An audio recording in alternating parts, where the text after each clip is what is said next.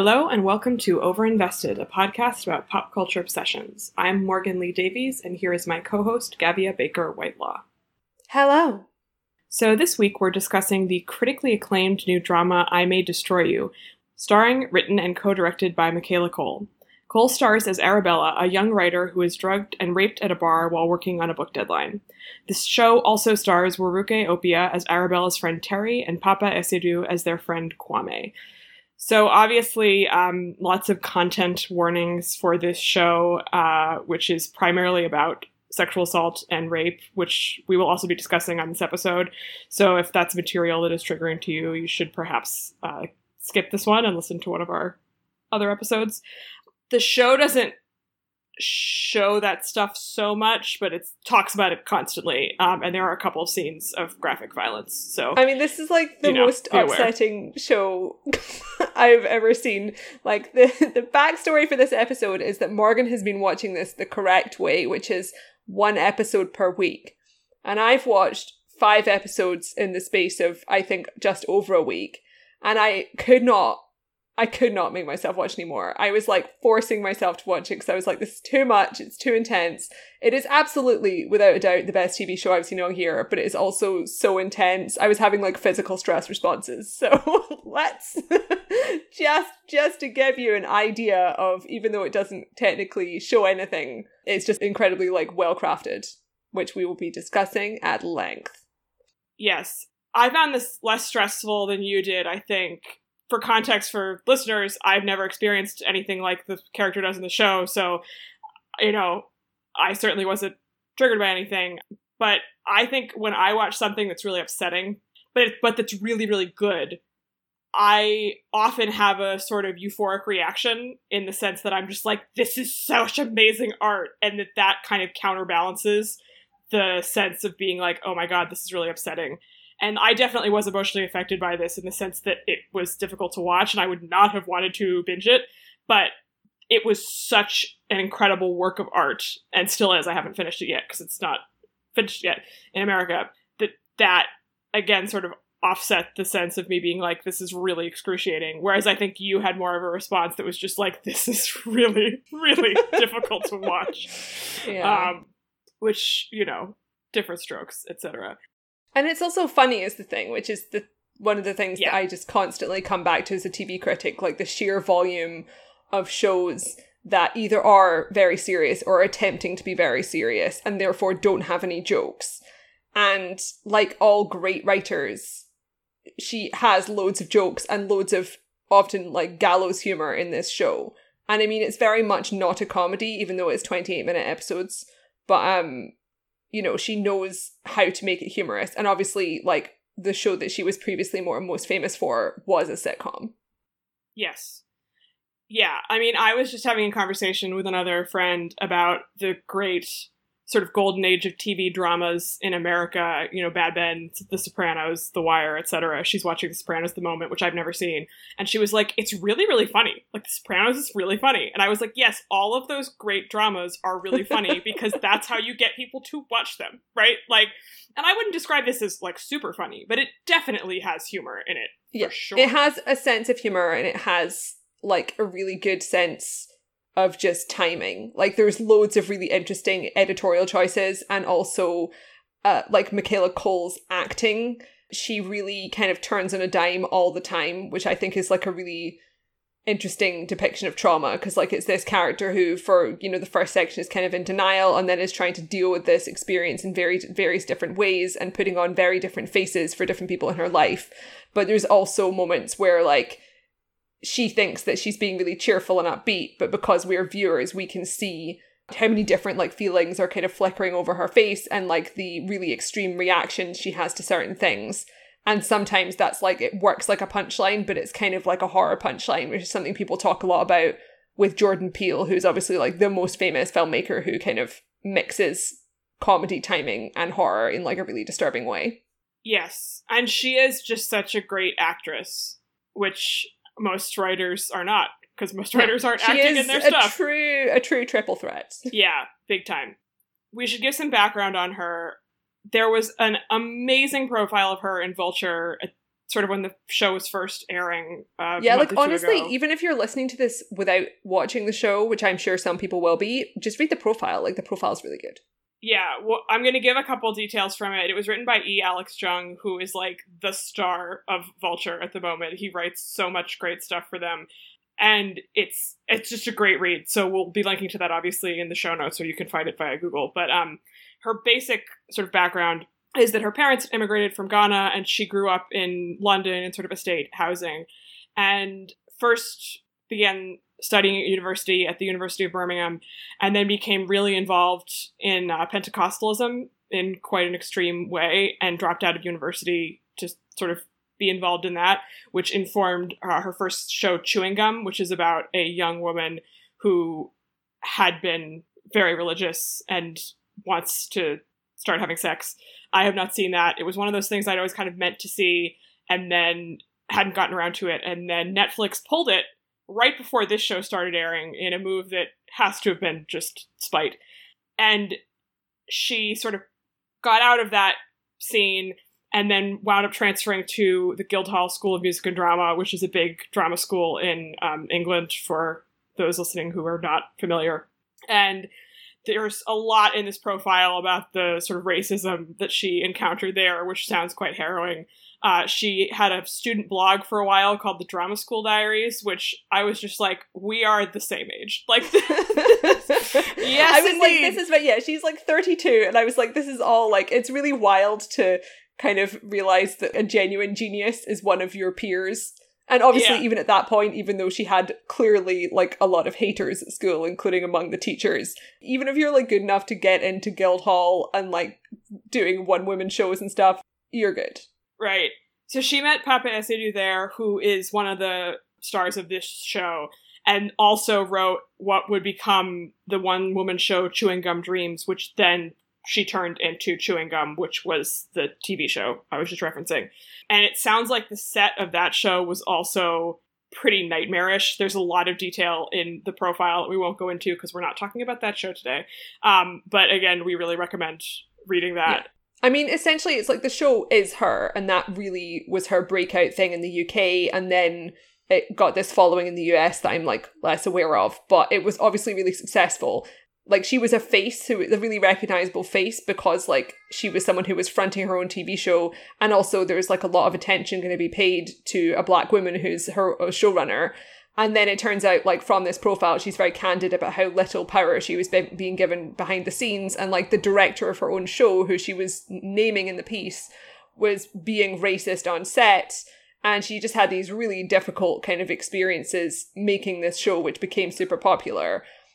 So, like, when it came to the time to make I May Destroy You, she had, like, this really intense personal motivation to make sure she still had creative control. Unfortunately, all these kind of networks and streaming services were kind of fighting over her a little bit, and they recognized how good the show was, so she did manage to get it.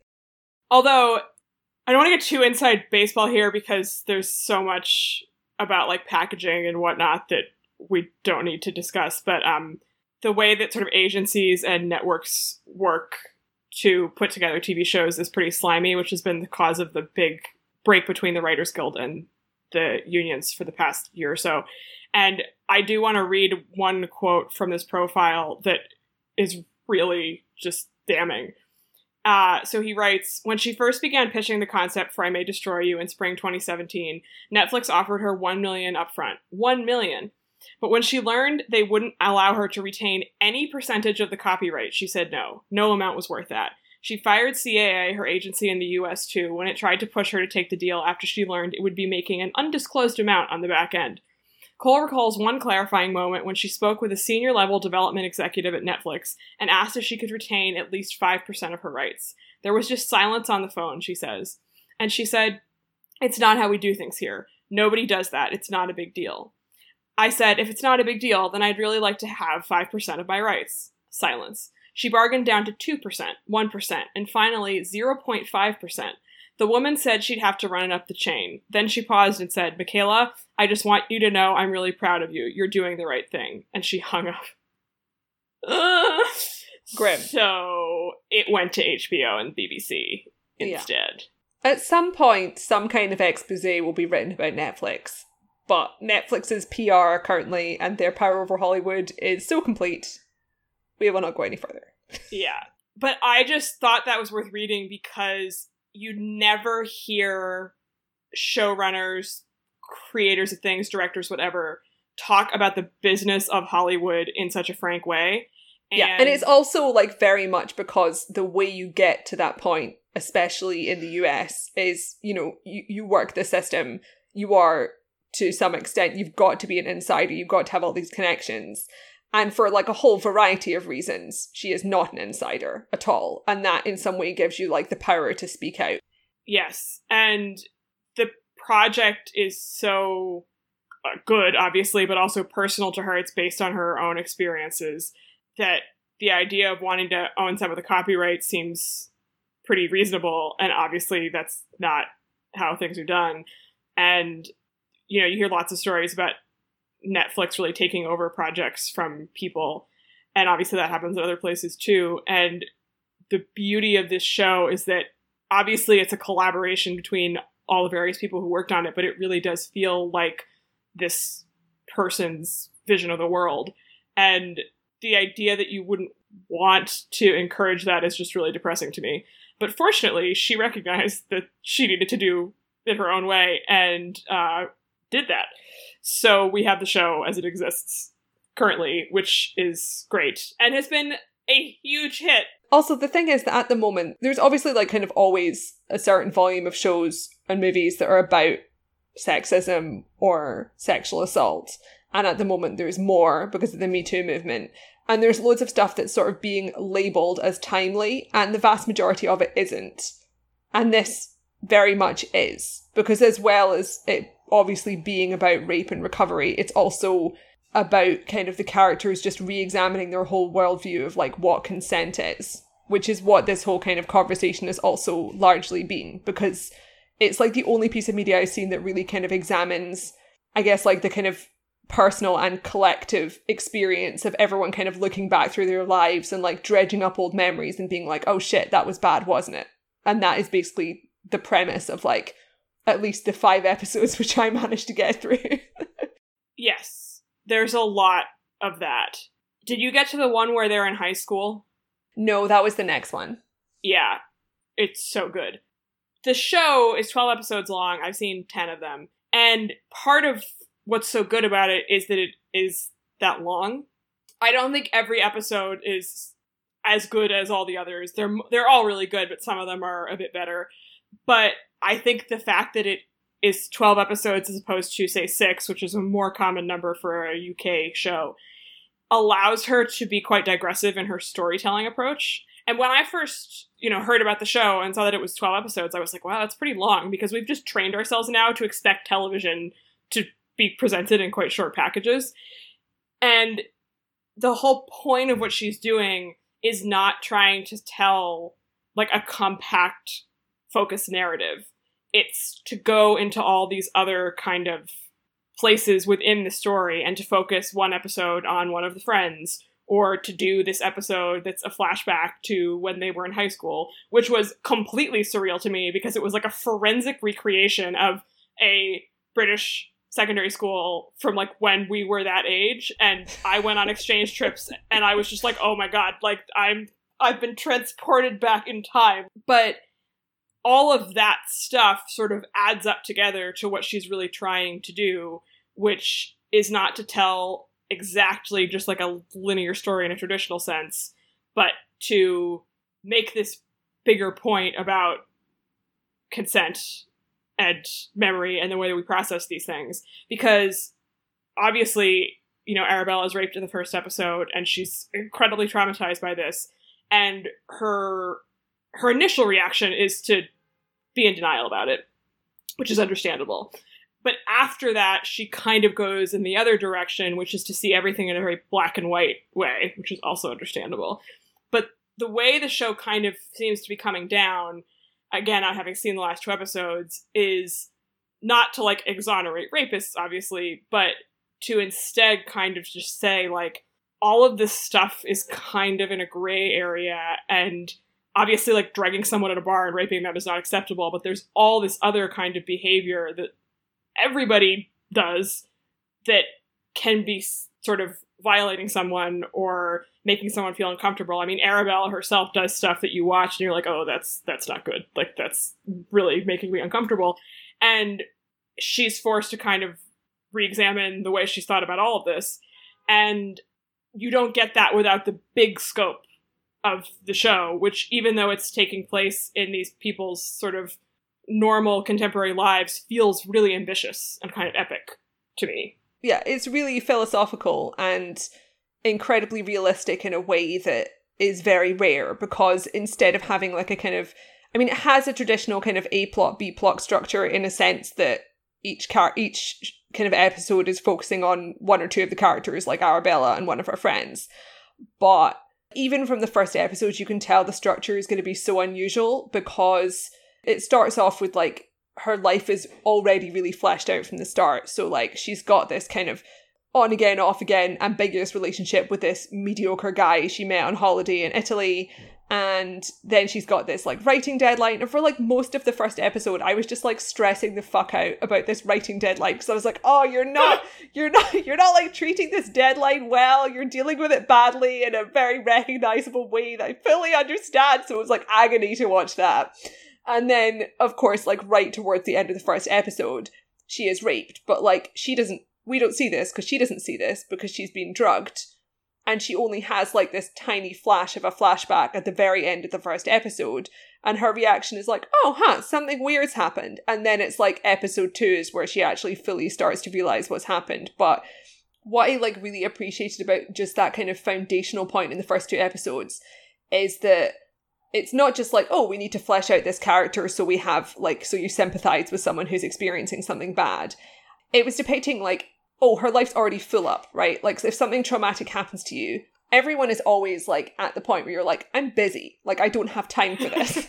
Yes. And the show is really, it just does this really great job of being like, oh, she's fucking busy. Like, she doesn't have time to add, like, deal with trauma to the schedule. And that's kind of the point where, like, the dominoes start tipping over and everything becomes, like, really chaotic because, you know, as well as having this deadline which already existed, which is going to make things so much harder to navigate because, like, does she tell her coworkers? Does she tell her bosses why she's late? And also the fact that now writing is going to be, like, inextricably linked with the rape because she was on a deadline trying to write when it happened. So, like, that's re-traumatizing her. And then also she's got, like, her boyfriend and, like, her friends, and, you know, her parents haven't even shown up at the point where I'm watching it, but I'm sure some kind of family members will show up later. And then also there's the police. So, like, she has to start going to the police, and then that kind of snowballs into, like, oh, she has to find some way to tell her Italian semi-boyfriend so they can get, like, DNA from him. So there's, like, so much extra, like, work on top of just dealing psychologically with the whole issue that you've now, like, stepped into. And then also there's, like, the everyday stuff, and all of her friends also have their own drama and their own problems that she's maybe or maybe not going to have to deal with. Yeah, it's just really, like, complex material to put into, like, an episode that's less than half an hour, and then also have really interesting material for all of the supporting characters. Well, I think one of the things about the show that's so incredible is that all of the characters are really sympathetic figures, but they're also all kind of a mess in a different way. They're all quite annoying. Like, yes. They're all quite annoying people. Right. They're not sort of idealized figures at all. And I wasn't watching actively feeling like, oh man, I wish these were my friends. I wasn't like, not like I wouldn't like them exactly, but that just wasn't the way my brain was processing it, right? Like, I feel like sometimes with shows about younger people, there's an effort to be like, they're so cool, right? Because there's this feeling like you have to want to really like them. And that, again, like so she has this best friend, Terry, who I really love and think is a really great character. But, like, I would not want to be friends with that person. Like, no. She seems kind of a lot of work. But that's kind of the point of what the show is doing, right? Like, it's not attempting to make you want to, like, hang out with these people. It's more trying to be like, everyone is just really complicated and has a lot of shit going on. So like Terry is an actress, she's a struggling actress, she's not getting a lot of auditions, like she's going on auditions and not getting jobs. And so she has a kind of actress quality where she kind of has to make things about her a lot. But she clearly loves Arabella in a like deep and profound way, and she really, really wants to take care of her. On the other hand, like taking care of someone or like being there for someone who has been raped, there's not a great guidebook for that. Like we've only recently in like the grand scheme of the history of culture really even been talking about this in an open way. And it's just a difficult thing. And Terry kind of wants there to be like rules, and she wants to be able to like follow them. And she's obsessed with self-care. She wants to be able to like do self-care, and then Arabella will be better and it will be fine. And that's not how it works. And it's clearly well-meaning, but it's just not really going to work that way. And it's such a great relationship because, again, these people obviously love each other, but this whole situation is just really fucked up. And so there's this sort of complicated way that they're sort of engaging with each other. And I find them both, again, like really compelling and sympathetic and lovable, but not in a way where like, not necessarily likable, if that makes sense. And I think that that is just really good writing, because I think sometimes things get bogged down, especially things about younger people, in being like, they have to be likable and hip. Like, I don't give a shit about that. Well, the thing is, right, that the other day we were talking about like the response to this in the UK, and the fact that this is like a uniquely realistic show in terms of its depiction of just like millennials in London and London in general, because London has this massively outsized place in British pop culture and politics and news media and everything. But in terms of like contemporary dramas, the depictions of London are just like completely out the window nonsense. Like it is literally as if every single TV show set in New York was just like Friends and Sex and the City. Like it's completely out of touch with just race and class. For Americans, London is like more expensive to live in than New York. Like pretty much everyone of our generation, unless you are, you know, a doctor or a lawyer or something, you will be living in like a moldy flat share, like a tiny flat with a bunch of people who you may or may not be friends with into your mid-30s. I lived there for several years myself in my early 20s when it was like, that was like a more acceptable living conditions when you're like 22. And I live with people now who like left London basically partly for that reason, because it's like, it's just untenable. And the situation has only got worse. Like whenever I go back to London to visit friends or whatever, the kind of economic inequality is just so blatant, because the centre of the city is this like glitzy, expensive tourist place. And then there's just miles and miles and miles and miles of just like broken down city everywhere else. And it's an amazing place to live, but it's also a horrible place to live. And this show has like characters who are, they would be seen as really cool young people who have cool media jobs. And, you know, the protagonist is this person who is Twitter famous. Like she already wrote one thing, and I think this is like her second big writing project. And like she is living in a flat share with a guy who's like in his mid-30s and has like graying hair, which is pretty much normal for like anyone in that position. And it's like a lot of like really realistic depictions of life that you just don't see. And also the fact that it's a majority black cast is extremely unusual in the UK. Like the British TV and film industry is racist in like a different way from America, but also purely because of the size of the country. Like in the US, there are black owned corners of media where there's like black movies and TV shows and stuff. And in the UK, there isn't really that, because there's only like a few channels. And a lot of stuff is kind of the BBC, where there are kind of diversity quotas and pushes for more people of colour to have creative roles. But the pipeline just simply doesn't exist. We'll link to some articles in the show notes about that. But also people of colour are often kind of in supporting roles.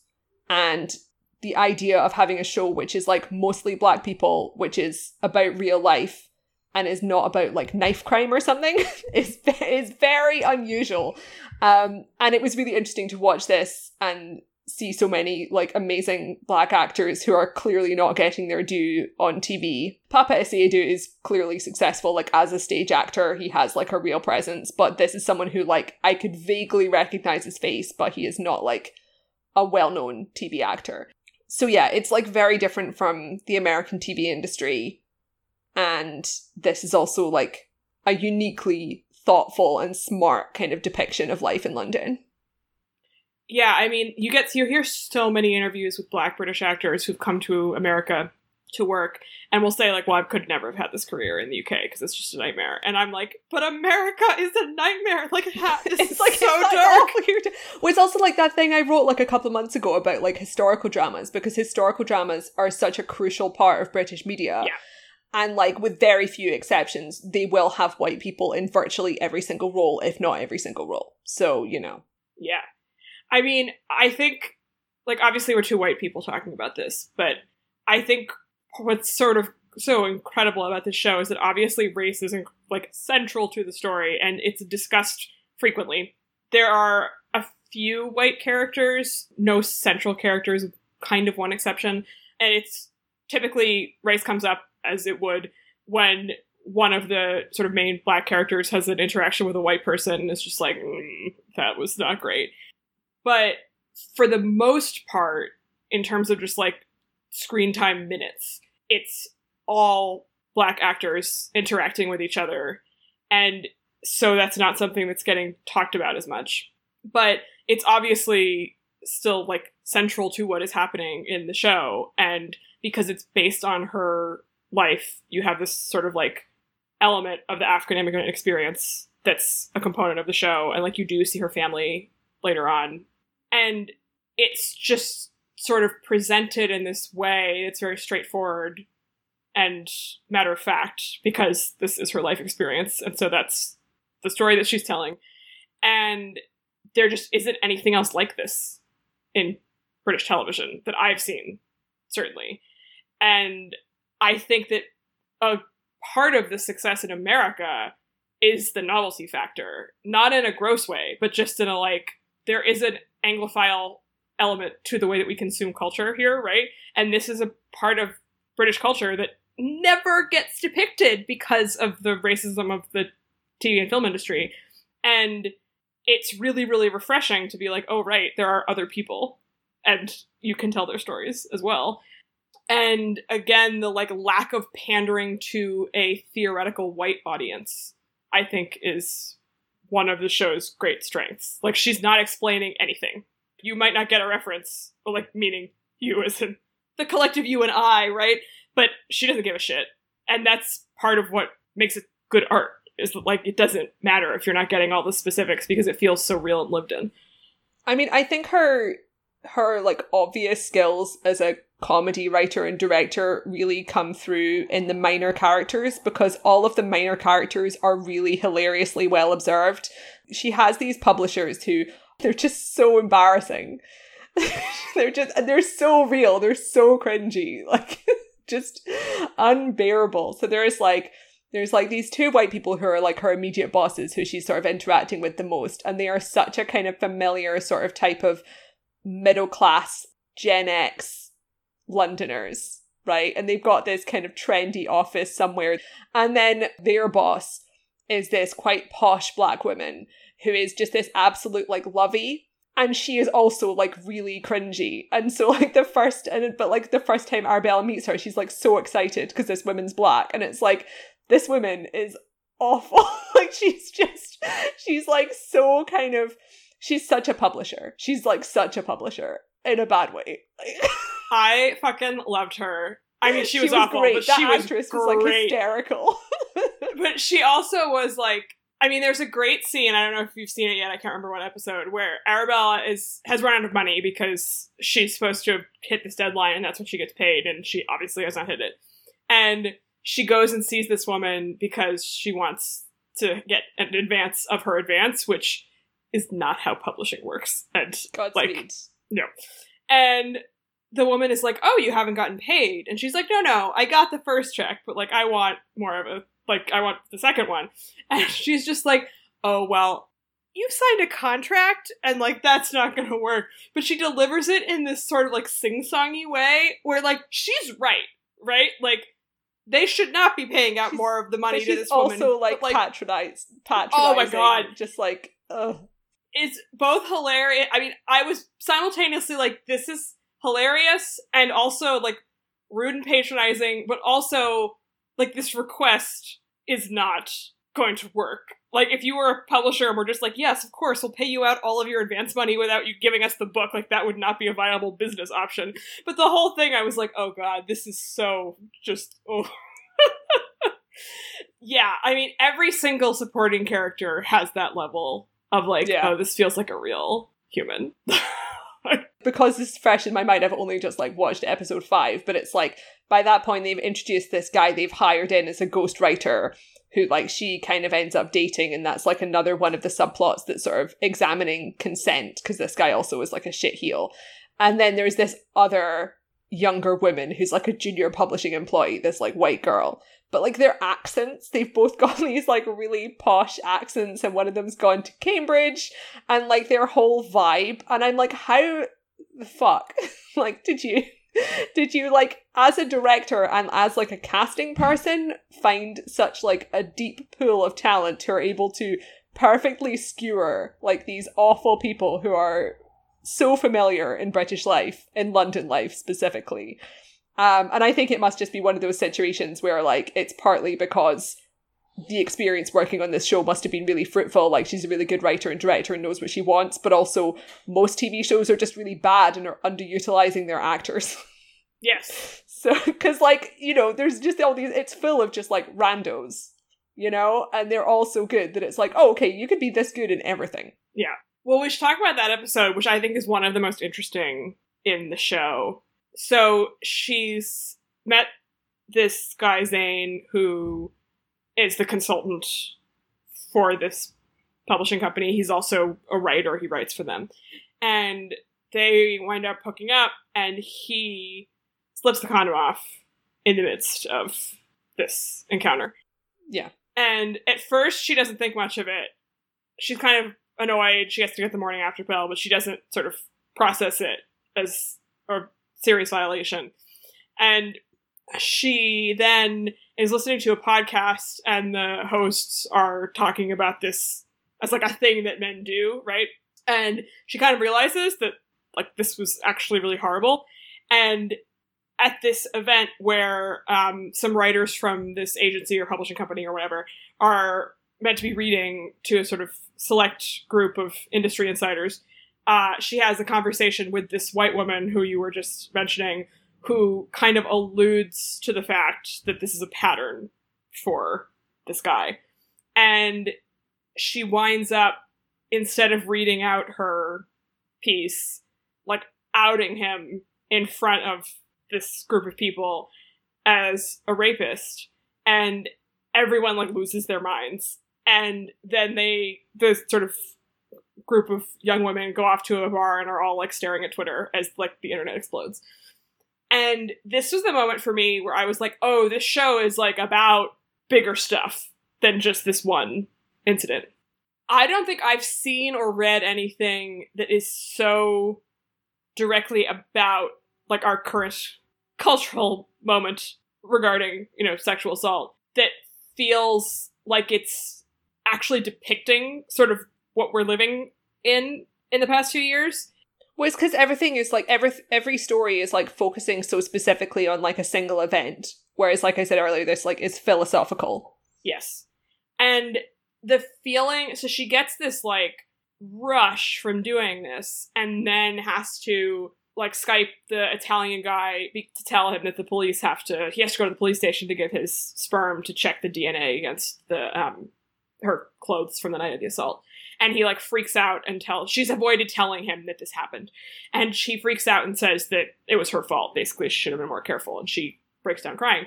And I was just thinking about, like, when the sort of few months after the Weinstein stories dropped, and there was this, like, rush of, like, every day there would be a new big article in some newspaper about, like, the next horrible man. I certainly felt like a weird adrenaline rush reading all that stuff and being like, who's the next one, right? When, like, a public figure does something really shocking, like the equivalent of going out on stage and, like, naming someone as a rapist, it is, like, weirdly exciting. And it's kind of like, oh, someone's making a difference here, and, like, something dramatic is happening. And there's also kind of this slight, like, prurient celebrity interest, but it's also like, oh, the world is changing, and, like, you kind of feel like you're participating because it's the conversation everyone has been having.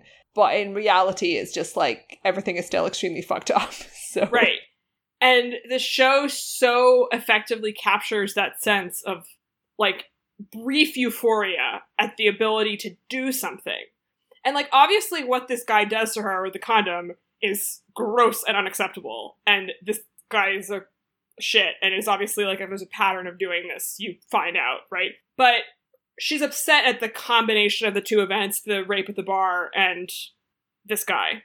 But you get the sense, or I got the sense anyway, that she's sort of going after this guy because she can't do anything about the rape at the bar, right?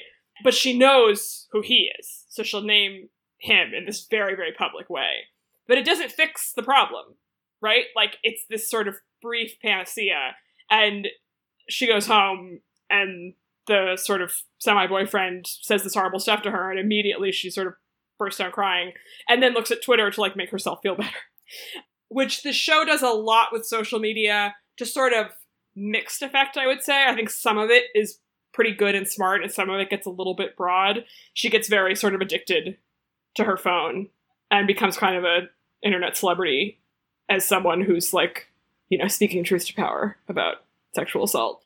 And again, I think sometimes it gets a little bit too broad and it kind of just ends abruptly, but I did appreciate that they were engaging with those subjects at all, because I think most art doesn't know how to deal with the internet, period, which is something that we've talked about before, which is hard. Like, it's hard to know how to depict those things. This show definitely does it well. Like, and also it's like, they're all texting each other as well. That's like a really obvious way in which this is like a good depiction of kind of millennial London, but also something that just you have to overlook in practically every London show is the fact that every single person lives so far away from each other, and like the only way anyone can meet up with each other at any point is by taking like an hour-long train and texting constantly, which they have in this show. And they also have like her friend Kwame is like on Grindr like constantly, which is this sort of like underlying thing that kind of sometimes is a bit funny and other times is pretty dark.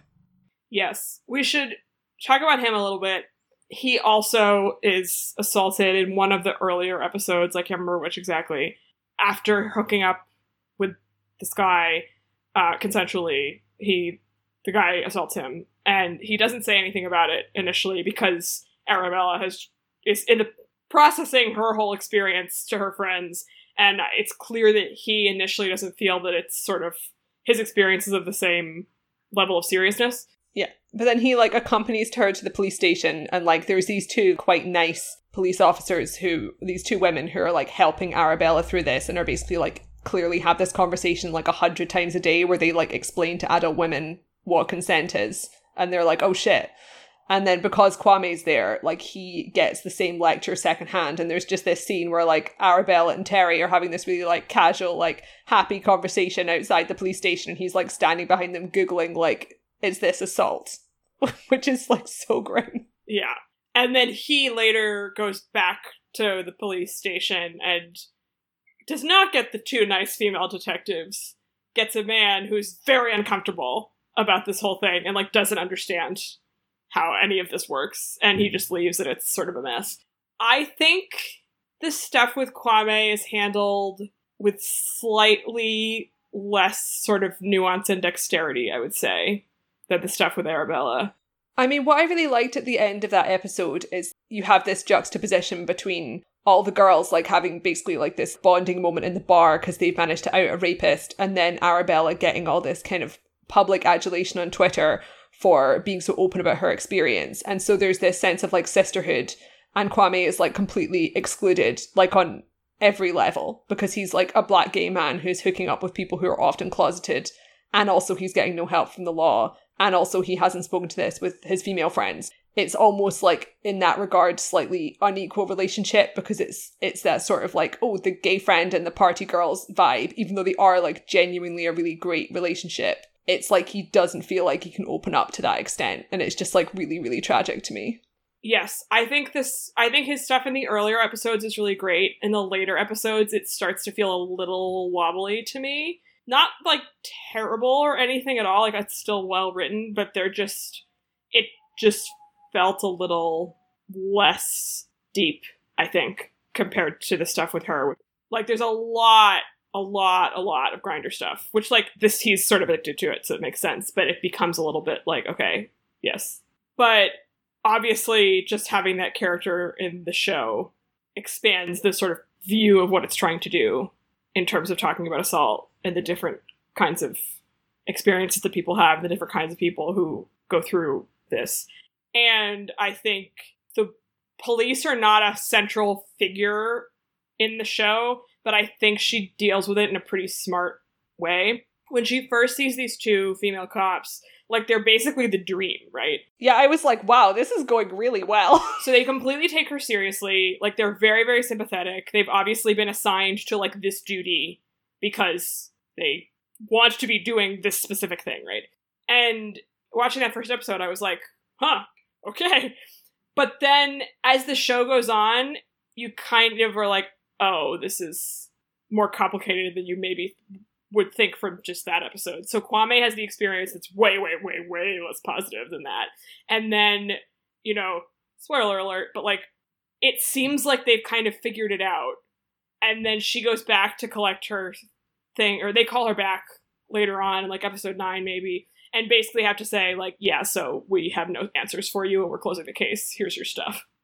And they're clearly feel really bad about it. Like, these individual people obviously are, like, well-meaning and want to be doing their job, but they have no solutions for her. So, like, what her satisfaction and, like, self-worth and peace have to come from some other source, which I thought was really effective as sort of storytelling, because she obviously was not interested in, like, doing a big television show about the police, which is fine. Like, we all have different interests. But she kind of manages to subtly get through that, like, this is not going to lead you to gratification, yeah. Right? I mean, I'm sure I have at some point watched, like, one episode, but I do not watch, like, Law & Order SVU, but that is, like, obviously the premier form of media about this topic. And conceptually, it's obviously a farce. Not just for the propaganda aspects, but just the idea of being able to do, like, a sex crime show that ties up at the end. Because it's like, you can't resolve that. And that's also kind of the key issue with, like, the vast majority of, like, rape revenge movies. And obviously, like, I wouldn't say, like, that's a bad genre intrinsically. Like, most of the time it's bad when it's just, like, you know, Quentin Tarantino doing it. But, you know, they're serving a different function. But at the same time, like, this does have the right idea where it's like, you cannot follow a traditional arc, because if it's, like, a realistic show, like Morgan said, like, the closure is not going to come from law enforcement, and it's not going to come from perhaps, like, traditional narrative means. Yes. I mean, the SVU comparison is so interesting because I, like, so many American teenage girls in the 2000s, and I would imagine late 90s, I don't remember exactly when that started, was, like, obsessed with that television show. I watched every rerun on USA when I was 14, It's a 15. universal experience. Yeah. And at the time, this stuff was not talked about, right? Like, nobody said anything to us about rape or sexual assault or whatever. I mean, maybe other people were talking about it, but certainly in my town, like, this was just not a subject of conversation. And so to have a show on that even, like, addressed these things felt, like, really kind of, like, scandalous, but in a positive way. And there were certain things that, like, I learned from that show about, like, don't shower if you get raped before you go to the police, right? Like, literally, they drill that home, like, every episode. I mean, I'm sure I learned that from, like, a movie. Oh, yeah. I mean, because who's, like, lecturing you about that? And obviously the fantasy of the things getting resolved is satisfying to women, hence the show being on for, like, 20 plus years. But it's fascinating to sort of look at the evolution of our sort of cultural ways of addressing these things over the past 20 years that show has been on, right? Because at the time, it felt like, obviously you knew it was silly, even at the age of 15. Like, they're going through all this, like, ridiculous, like, oh, and then the father was raping his daughter, and then hiding her in a cage. Like, I mean, it was absurd. Like, I mean, just ripped from the headlines nonsense. But it was some sort of acknowledgement that that bad things happened. And, you know, I last year talked to a bunch of my mother's female high school students for a project I was doing, and the way that they talked about, like, rape culture and, like, sexual assault and consent, I was like, oh my god, like, things have changed. Because, I mean, this is, like, in Massachusetts, you know, whatever, but, like, we would never have talked about that stuff when I was 16. I mean, my skill was, like, I would say unusually bad at preparing us for life. But yeah, the concept of having a conversation about consent, if that happened, I don't think I was present. No. And then you get to college and they had, like, little workshops and, like, a fake play about consent, and we were all like, this is a joke. They did not have that in mind. I mean, I guess, like, in the US where it's, like, campus-based or whatever, they're like, oh yeah, we've got, like, frats.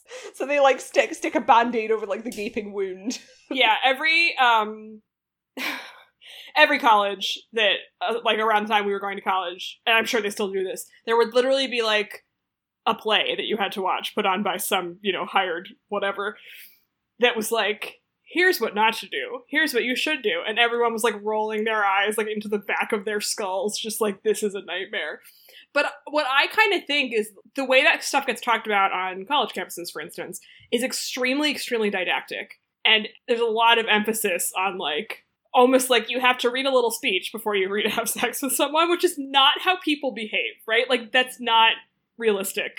People, like, it just doesn't happen. Which doesn't mean that consent and sexual assault don't happen and aren't complicated, but, like, the way that I think some of the discourse around this stuff has gone is a little bit sort of rigid and unrealistic. And what's so great about the show, to bring it back to what we're actually talking about, is that it fully acknowledges how traumatic this stuff is, while also being primarily concerned with, like, actual human behavior, as opposed to this sort of, like, buzzwords.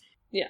I mean, basically, like, kind of the generation of sort of, like, you know, workplace harassment training and school harassment training is kind of emerging from, you know, our parents' generation witnessing Anita Hill in the US and, like, being like, oh, sexual harassment in the workplace, like, exists. And then what this show is coming off of is obviously the Weinstein era.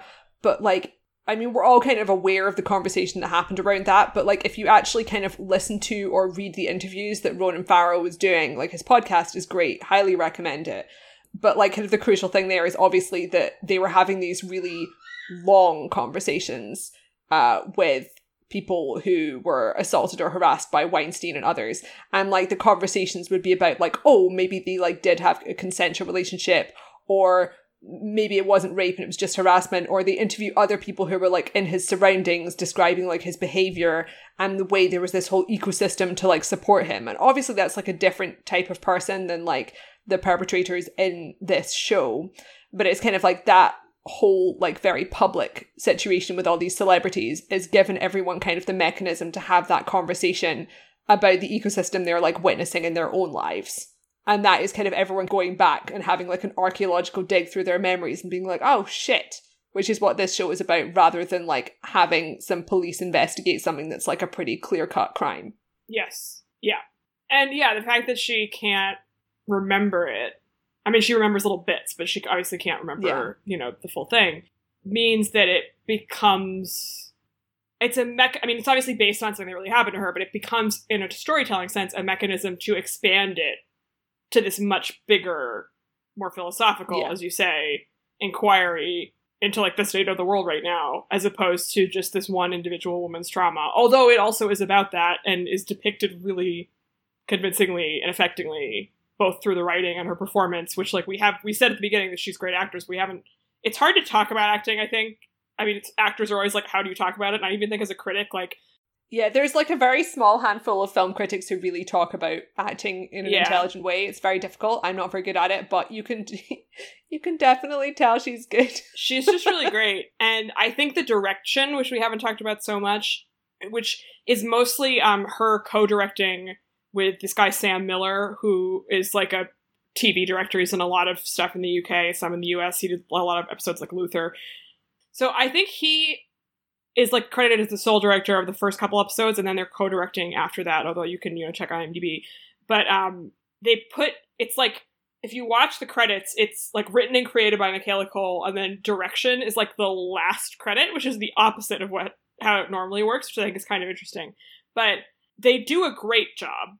And I think one of the things they do really well, which is sort of in sync with her great performance, is depicting like altered states, be they chemically altered or just like the product of anxiety. So there's one episode where it's a flashback to her and Terry, her friend, in Italy, which is where she meets the sort of crappy boyfriend.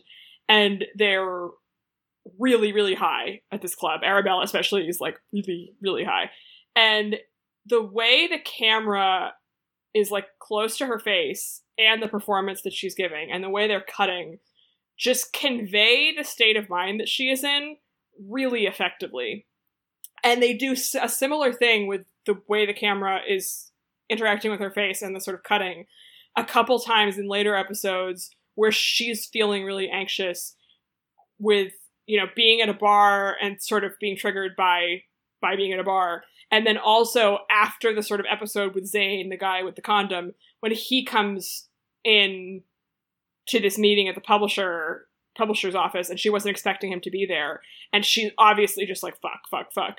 And the look on her face and the way the camera is situated, you just get this feeling of like, I mean, I was experiencing this show as a horror movie. Like, it was... Well, and what I was thinking was like, so I've never been assaulted, but I've definitely had the experience of like being at a dinner or in a meeting or, you know, a group setting with a man or men who give me a bad feeling, right? And like women, other people. Or being like surprised by an unwanted appearance. And like that sense of being like, I have to just keep smiling, but like this man just, I do not like this. I do not like this at all. Like I'm very uncomfortable. And somehow the way it was directed and the performance that she's giving made me feel that so intensely. And, like, I feel like I've probably read books where that's described because you can do the internal monologue, right? But I can't think of a TV show or a movie that conveys that as specifically as that moment did. And I think, like, that's just one example, but that sort of attention to, like, what it feels like to exist in the world, as specifically as a woman, but obviously other people have these experiences too. Like, I was just so impressed by that. So it's visually really effective also, and all the actors are great, but she especially, you're just like, oh man. Yeah. I mean, I think like that kind of technique that you just described is like such a good example of something that only happens when like the creator absolutely does have control of the project, because I'm sure there are many filmmakers, especially women filmmakers, who would be able to articulate that in some way. But then you'd have a conversation where it's like, well, is the audience going to get this? Like, what is this? Is it too weird? But like, as it turns out, that like the show is just full of stuff which is like so recognizable and like in many cases really universal. And just in terms of like that meeting where like Zane comes in, that was something I was thinking about before I watched the episode, because I watched it the day after or something. There was some like the latest news story of Louis C.K. has made like another comeback. But like whenever he does these events, it's always like a surprise event. So he'll do like a surprise 5-minute set and then there'll be like a photo of him with some other comedians. And I was just like, this is like such a familiar, like unpleasant thing that is going to happen in like every single industry in the world, where like there are people who have now been outed as sexual predators, but they're still like floating around, you know? Before I go to conventions, I always have to like hype myself up in my head in case I have to have like a difficult conversation with a convention organizer because I've been put on a panel with like some creep comic book creator or something, you know? And there's like the equivalent to that in like every office in the world, I imagine. And that is what you're getting here, where it's like Zane who's come in and she's not had time to like process it. It's just, ugh. Good art though. Yep. It's great. And again, as we say, quite funny. Normally at the expense of the secondary characters or just like millennial life in London. I mean, she's very funny. Yes. Like her mannerisms and also like her blocking, like the show is blocked very well. Yeah. Well, and she allows herself to be unlikable too, which gets back to my earlier point about like this isn't designed to make you be like, man, I wish I could hang out with these people. Like that's not the point. Morgan really had to like give me the hard sell in this show, even though it's like the most critically acclaimed show of the year, because I was like, I just don't like to watch TV dramas about contemporary people. Like, I just don't, it's like my least favorite genre, right? And I was like, Gavia! Yes, you have to watch it. Like, obviously people are kind of comparing it to Fleabag and Girls, which are more comedic, and I also haven't watched either of those. But it's like, one of the kind of hallmarks of this subgenre is like making sure that the characters are a bit unlikable. And in this, I was just like, wow, they're all annoying. Like, every person in this show is annoying, but unlike most things where I'd be like turned off by the characters being annoying, which is kind of the definition of that issue and is why so many like TV creators are like so keen to make characters likable. In this, I was like, they're annoying and I love them. Well, yeah. I mean, the Fleabag comparisons were very annoying to me. I get it because obviously they're like actresses and writers who are starring in their own things. But beyond that, there's basically nothing. They're creatively dissimilar in every other respect. They have nothing to do with each other. But like, everyone was like, well, she better get the same attention that Phoebe Waller-Bridge did. And I was like, yes, I agree. It's like, and she's very successful, so I think it's fine. Profiled everywhere. And I mean, it just felt reductive to me to make the comparison too excessively, right? Because like, I loved Fleabag and I love this, and they're just not that similar. I think it's much more like Girls and the HBO show Looking, which Jonathan Groff was in, which was about gay men in San Francisco. They're both half-hour long. I think they share a lot visually with this. I mean, this is doing its own thing, but it has a similar kind of look. Is Looking actually good? Yeah, I really liked Looking. Okay. And both are kind of like funny, but like not like that funny, right? Girls was funnier than Looking, but like they're dramedies, you know, and this is more on the drama side, but they have a similar kind of approach, I think, which made HBO it so makes sense that the show is on HBO, right? Yeah. I was about to say, it's like the execs at HBO actually understand. It's weird as well, because it's just an objective fact that like everyone knows that HBO makes like good TV shows that people like to watch and are also smart and for adults. Like, that is their brand, and it's a very successful brand. And I've watched like so many shows on streaming services, which are by like respectable and talented creators and actors, that are just like absolute dog shit. And it's like, clearly something is happening with the executives at these various streaming services where they're like, I can only imagine discouraging creators from making shows that are actually smart and funny, because most of the time they're just like incredibly dreary and dark or like too slow, and it's like, why not just make a show that's like 28 minutes long and has jokes? Like, what? How? Yeah. I mean, HBO also makes some bad TV, witness Perry obviously Mason. Of course, but they definitely, like, they just will allow people to do their thing, I think. And I think the fact that the show aired weekly was a huge benefit. Yeah, I mean, I was definitely thinking about Girls watching it. Obviously, Girls is very different in certain ways, demographically, for instance. And the characters on that are all, like, actively odious. Like, they're incredibly annoying. But again, like, visually, it felt kind of similar to me. And the half-hour thing where, like, sometimes an episode will just, like, do another thing. And, like, you've got a bunch of episodes. So, like, why not just have one episode where it's doing this instead? I think is really exciting. And I like that they are willing sometimes to have shows that will just do that. And to sort of close off, I guess, I remember when Lena Dunham got that show and everyone was like, a woman running a television show? And it was, like, insane, which, like, obviously women had run TV shows before, like Shonda Rhimes. I mean, it was because she was so young. It was the fact that she was so young, and also that it was specifically about, like, the female experience in terms of, like, it was a very specific female experience, but when I say that, I mean, like, it was very body-focused in a way that most TV isn't. Like, there was a lot about, like, bodily functions and sex that felt very novel at the time. But it does feel exciting to watch this and be like, oh, we are in a different place culturally, even if there hasn't been as much progress as you might hope in the last 10 years. You know, like, this is not as much of a, like, oh my god, there's only one? You know, like, yeah, I just loved it. I can't wait to see what she does next. I'm sure it will also be fantastic. So next week, we will be watching the film Quigley Down Under, which was requested by a lovely Patreon subscriber. I do not know anything about this movie. Great title, though. I've never heard of it either, but I love that we already know that it's about Quigley. Right. And Down Under. He's Down Under. So I guess Quigley is Tom Selleck, and we're going to find out some more. Yeah. I'm excited to watch this, personally. I've not seen a Western in ages. Alan Rickman is the villain, according to this patron who sent this email. The villain? Oh, yeah. So we got a little bit of a Die Hard vibe going on, I guess. I mean, the title alone, just superb. Yeah, I'm here. This is like perfectly timed for such a heavy episode this week. I mean, this could also be a very serious Western, but I just feel like any movie that involves probably a horse and definitely Tom Selleck. It'll be great. Yeah, so that will be us next week. As ever, if you wish to force us to watch a film of your choosing, you could do that via our Patreon. I also posted about some TV I've been watching recently on there, so if you want to read my negative thoughts about Perry Mason, a bad television show, and my positive thoughts about Lodge 49, a good television show, those are on our Patreon. Gavia, where can our listeners find you and your work online? You can find me on Twitter at hello_Taylor, and you can find my work on The Daily Dot. And I am on Twitter at MLDavies. The podcast is on Twitter at OverinvestedPod.